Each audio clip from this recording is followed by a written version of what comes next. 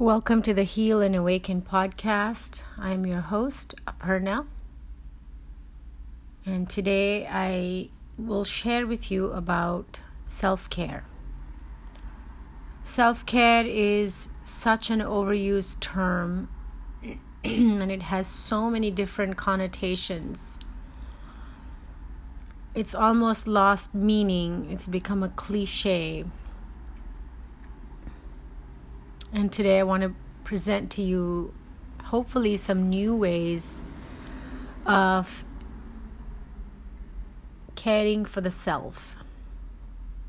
So the very first question that I have for myself when I thought of this podcast was, what is the self? Who is the self?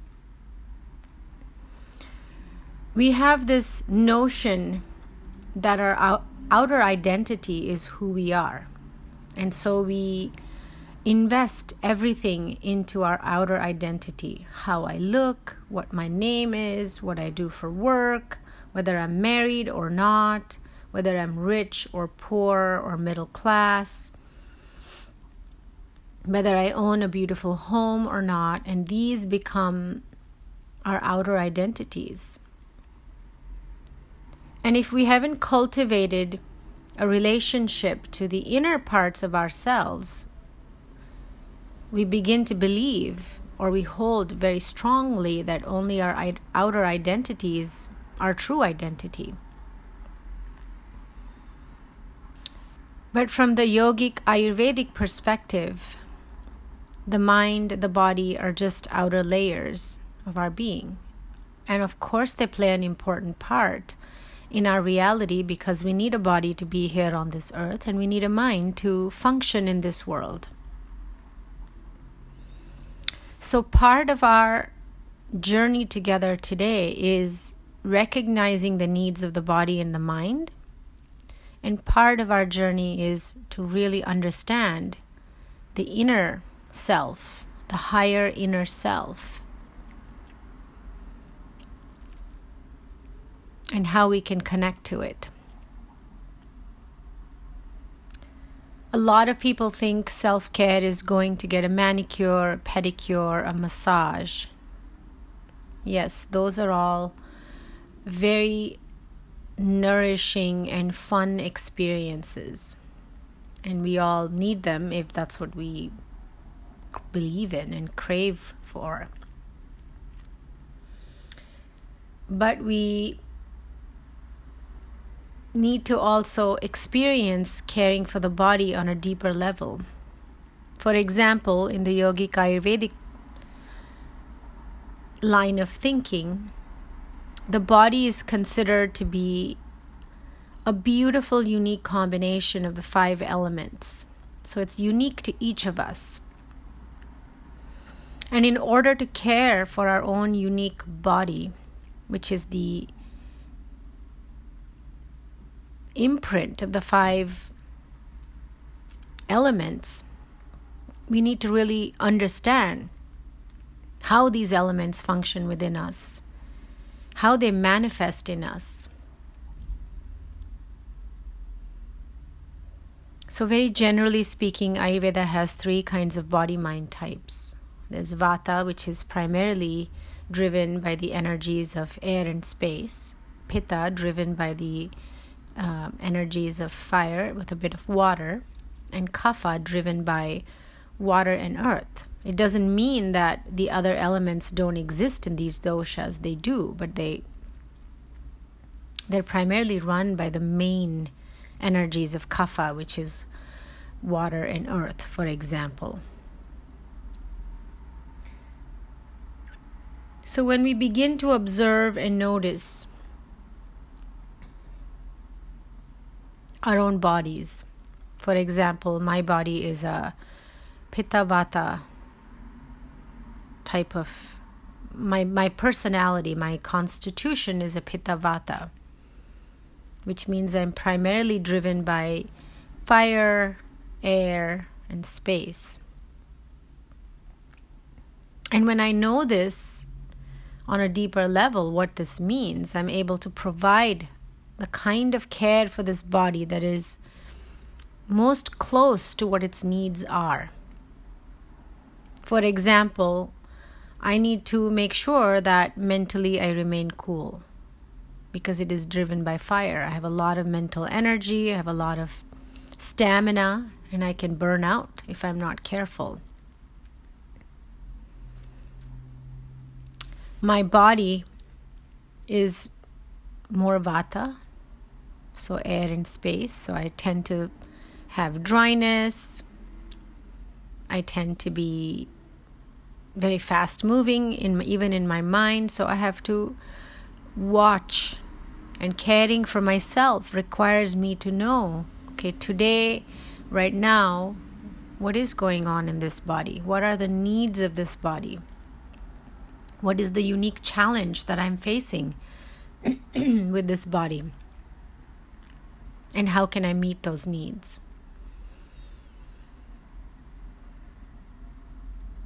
So although the pedicure and the manicure are fun and awesome and relaxing, we're looking for these deeper cravings of the body and the mind, especially the body right now in this podcast. We'll go to the mind next. So Ayurveda offers some beautiful solutions and practices to care for the body. So each dosha has its own needs. So Vata people, because of their dryness and spaciness, can use warmth and oleation, warm foods, touch,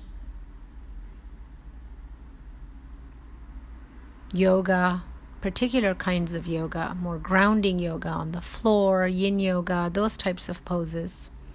Pranayama, of course, is good for all the doshas. Pitta people, they benefit from being in greenery by the water so they can cool off and be nourished by nature. Kapha people need a little more drive and fire and motivation because they're so relaxed and flowy.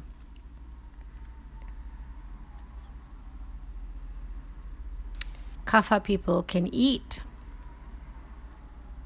more of the drying foods because they are generally more damp and moist. Pitta people need to eat cooling foods because they run warm or hot.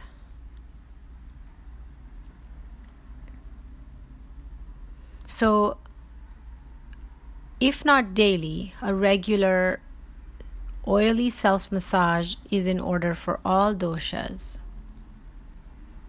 Making sure to spend time outdoors in nature every single day, no matter the weather, as long as you're appropriately dressed, is also a beautiful way of providing self-care for the body. Because the elements in you, in your body, can harmonize with the elements in nature. Some form of exercise every day, whether it's walking, swimming, of course, yoga, asana, is very, very wonderful for the physical body. Eating right for your dosha is also, because the physical body is primarily composed of the 5 elements that we take in through nature, through food. So food is our direct connection to nature. So what we eat directly impacts the doshas. So learning about which foods are good for each of the doshas is very important for our self-care.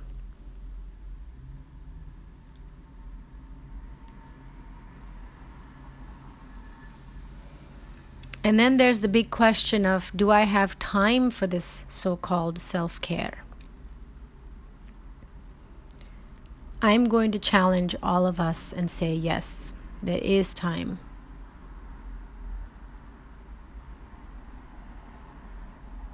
If you look at your day And if you write down how you spend each hour of your day, you will find gaps there where you are potentially wasting time on things that are not really that important, like spending time on social media, YouTube, etc. That is the time that can be invested in these self-care practices. If you can't do a self-massage every day, I recommend you at least do it every other day. It's very, very beneficial for the body, for the tissues, for the muscles, for the nervous system, for the bones, for circulation. And cooking, you don't have to cook big feasts every day. Simple meals like some cooked greens, mashed yams. If you eat animal food, then a piece of fish, some roasted vegetables, maybe a small amount of brown rice or quinoa, and some dal or lentil soup. Very easy to prepare. Yes, it will require some organization on your part, some planning, but it is for the care of your body. It's a very worthy investment.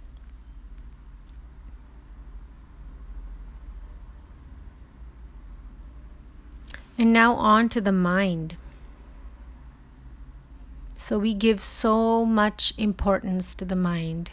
Every thought that comes through the mind is like this super important thought. And we get so addicted to it. We get so attached to it. And we think that every thought that the mind thinks must be so crucial to our well-being, to our life, to our every moment of our existence. And the reality is that the mind is doing its job of circulating thoughts. The mind is still the surface part of us.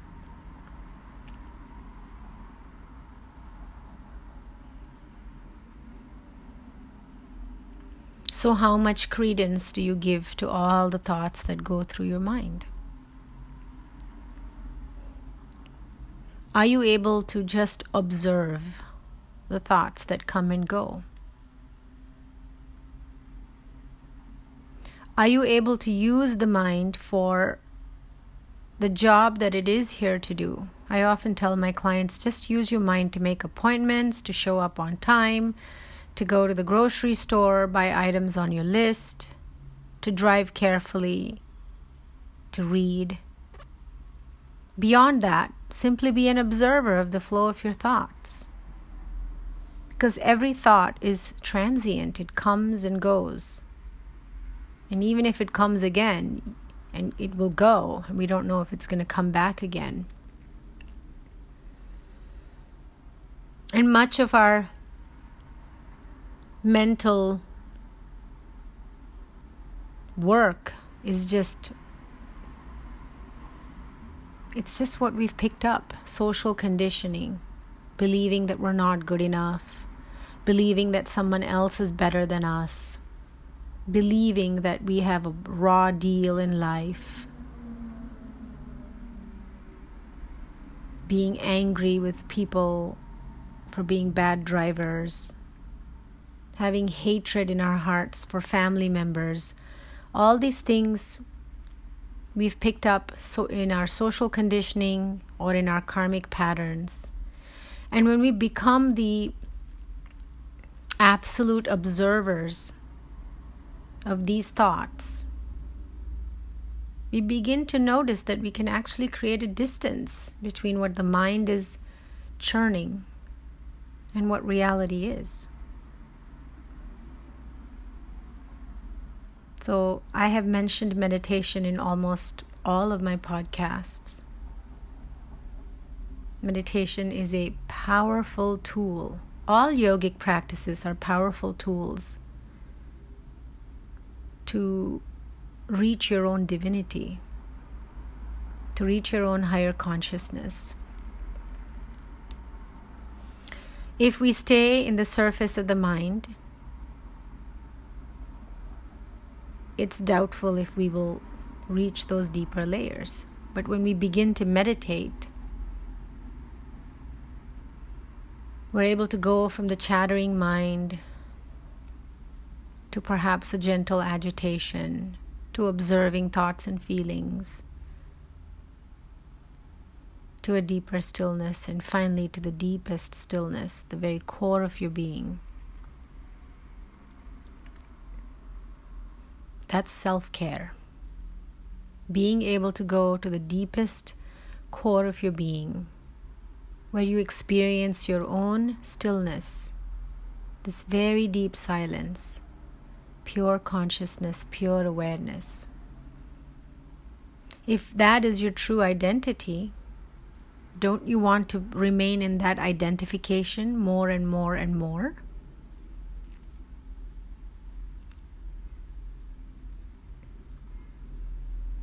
So one beautiful meditation practice is the heart-based meditation founded by Dr. Paul Douglas, one of my Ayurveda teachers. You can look it up on heartbasedmeditation.com. It's very affordable, and perhaps one of the most valuable investments you make in your well-being, in your consciousness.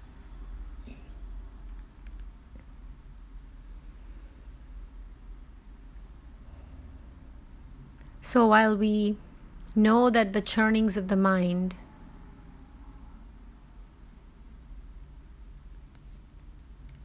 are not truth, we do want to become aware of the sacred nature of being human.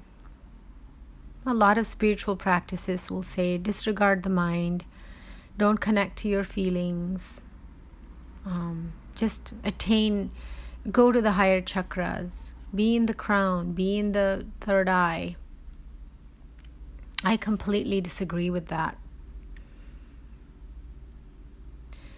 Although we don't want to identify with the mind, we want to be engaged in the observation of the fluctuations of this mind. We want to honor the feeling of pain or agony or sadness, loss, even pleasure. These feelings, these emotions, they're guiding us on this evolutionary path. They're very important to our well-being and our self-awareness. So instead of disconnecting or distracting and escaping from these feelings, some of which can be very painful, a huge part of our self-care is making time to become available to these feelings. And that means being with it, becoming intimate with it, but needing to do nothing about it. And being so committed to this sacred journey that you're willing to be with it till it transforms into wisdom and self-awareness. About 2 years ago, I went through a big life change. It was a necessary life change. And for almost a year, I felt this big void in my heart. Sometimes it was a complete empty void. Sometimes there was a fullness to it. But each day I woke up, I still had to work, I was still parenting, taking care of all my human responsibilities, parental responsibilities.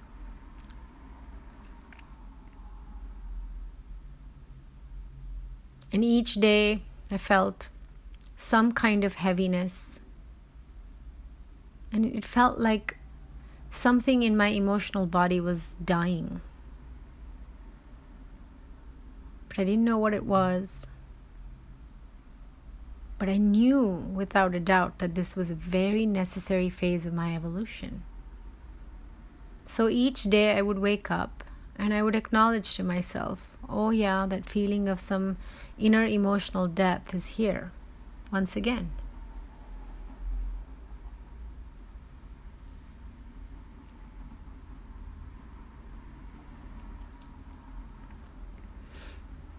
I am very good at self-care.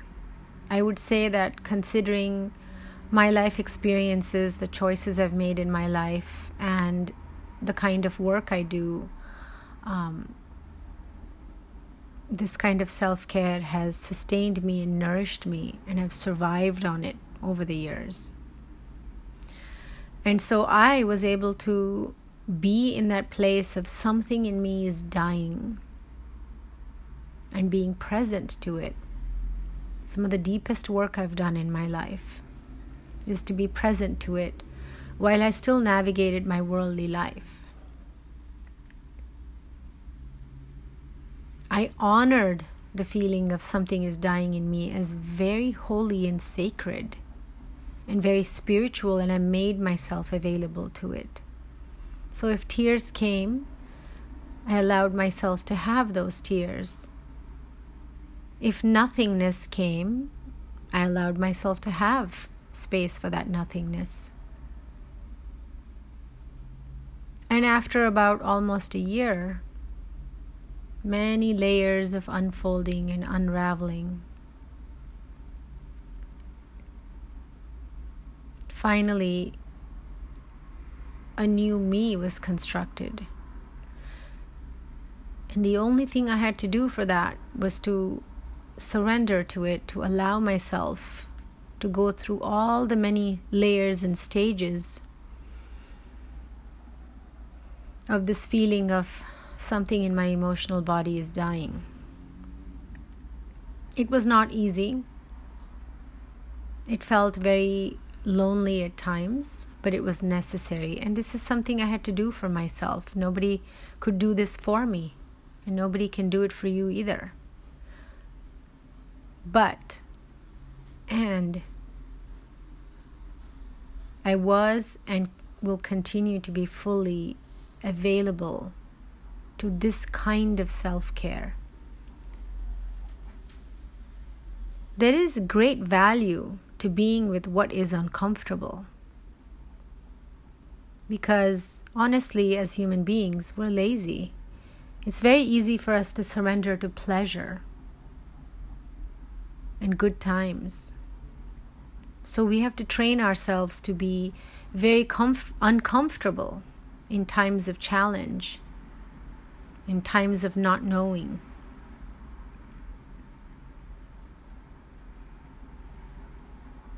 No matter how many books we read, no matter how much we talk about our problems, all transformation happens deep within us. So if we can take this experience, we can take knowledge, and we can allow it to settle within us, in our self-awareness, then wisdom will blossom from within us. And that is the highest learning. That is the yogic path. I have clients who tell me they've read so many spiritual books, and I'm not interested in knowing which they are at all, because that doesn't mean much. That's an intellectual exercise.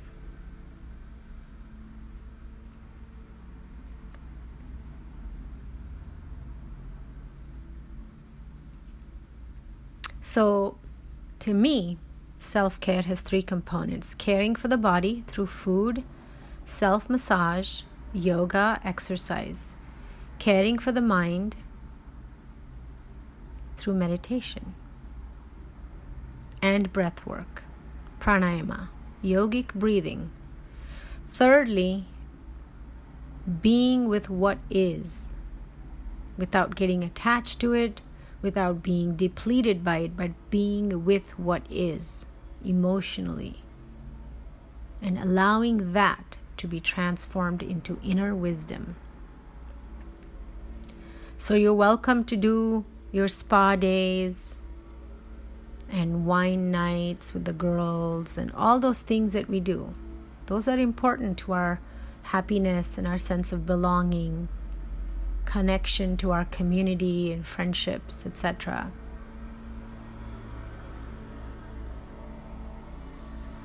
But what is really important is what we are doing for the inner being. So this is my invitation to you. My invitation is, are you able to sit with what you are experiencing in your emotional world? Are you able to make time for your self-care, for the body? Are you committing and or already committed to meditation? So there you have it, my friends. This is my version of self-care. So if you want to learn about heart-based meditation, please visit heartbasedmeditation.com. If you're interested in working with me privately, please reach out to me through my website, which will be in the show notes. And I thank you so much for listening to the Heal and Awaken podcast. My name is Aparna. And please share and review this podcast. Please let me know what your experience is of these podcasts, what you're learning, what you're experiencing. And if you feel at all inspired, please consider making a donation. Thank you so much for being here and for listening to the Heal and Awaken podcast.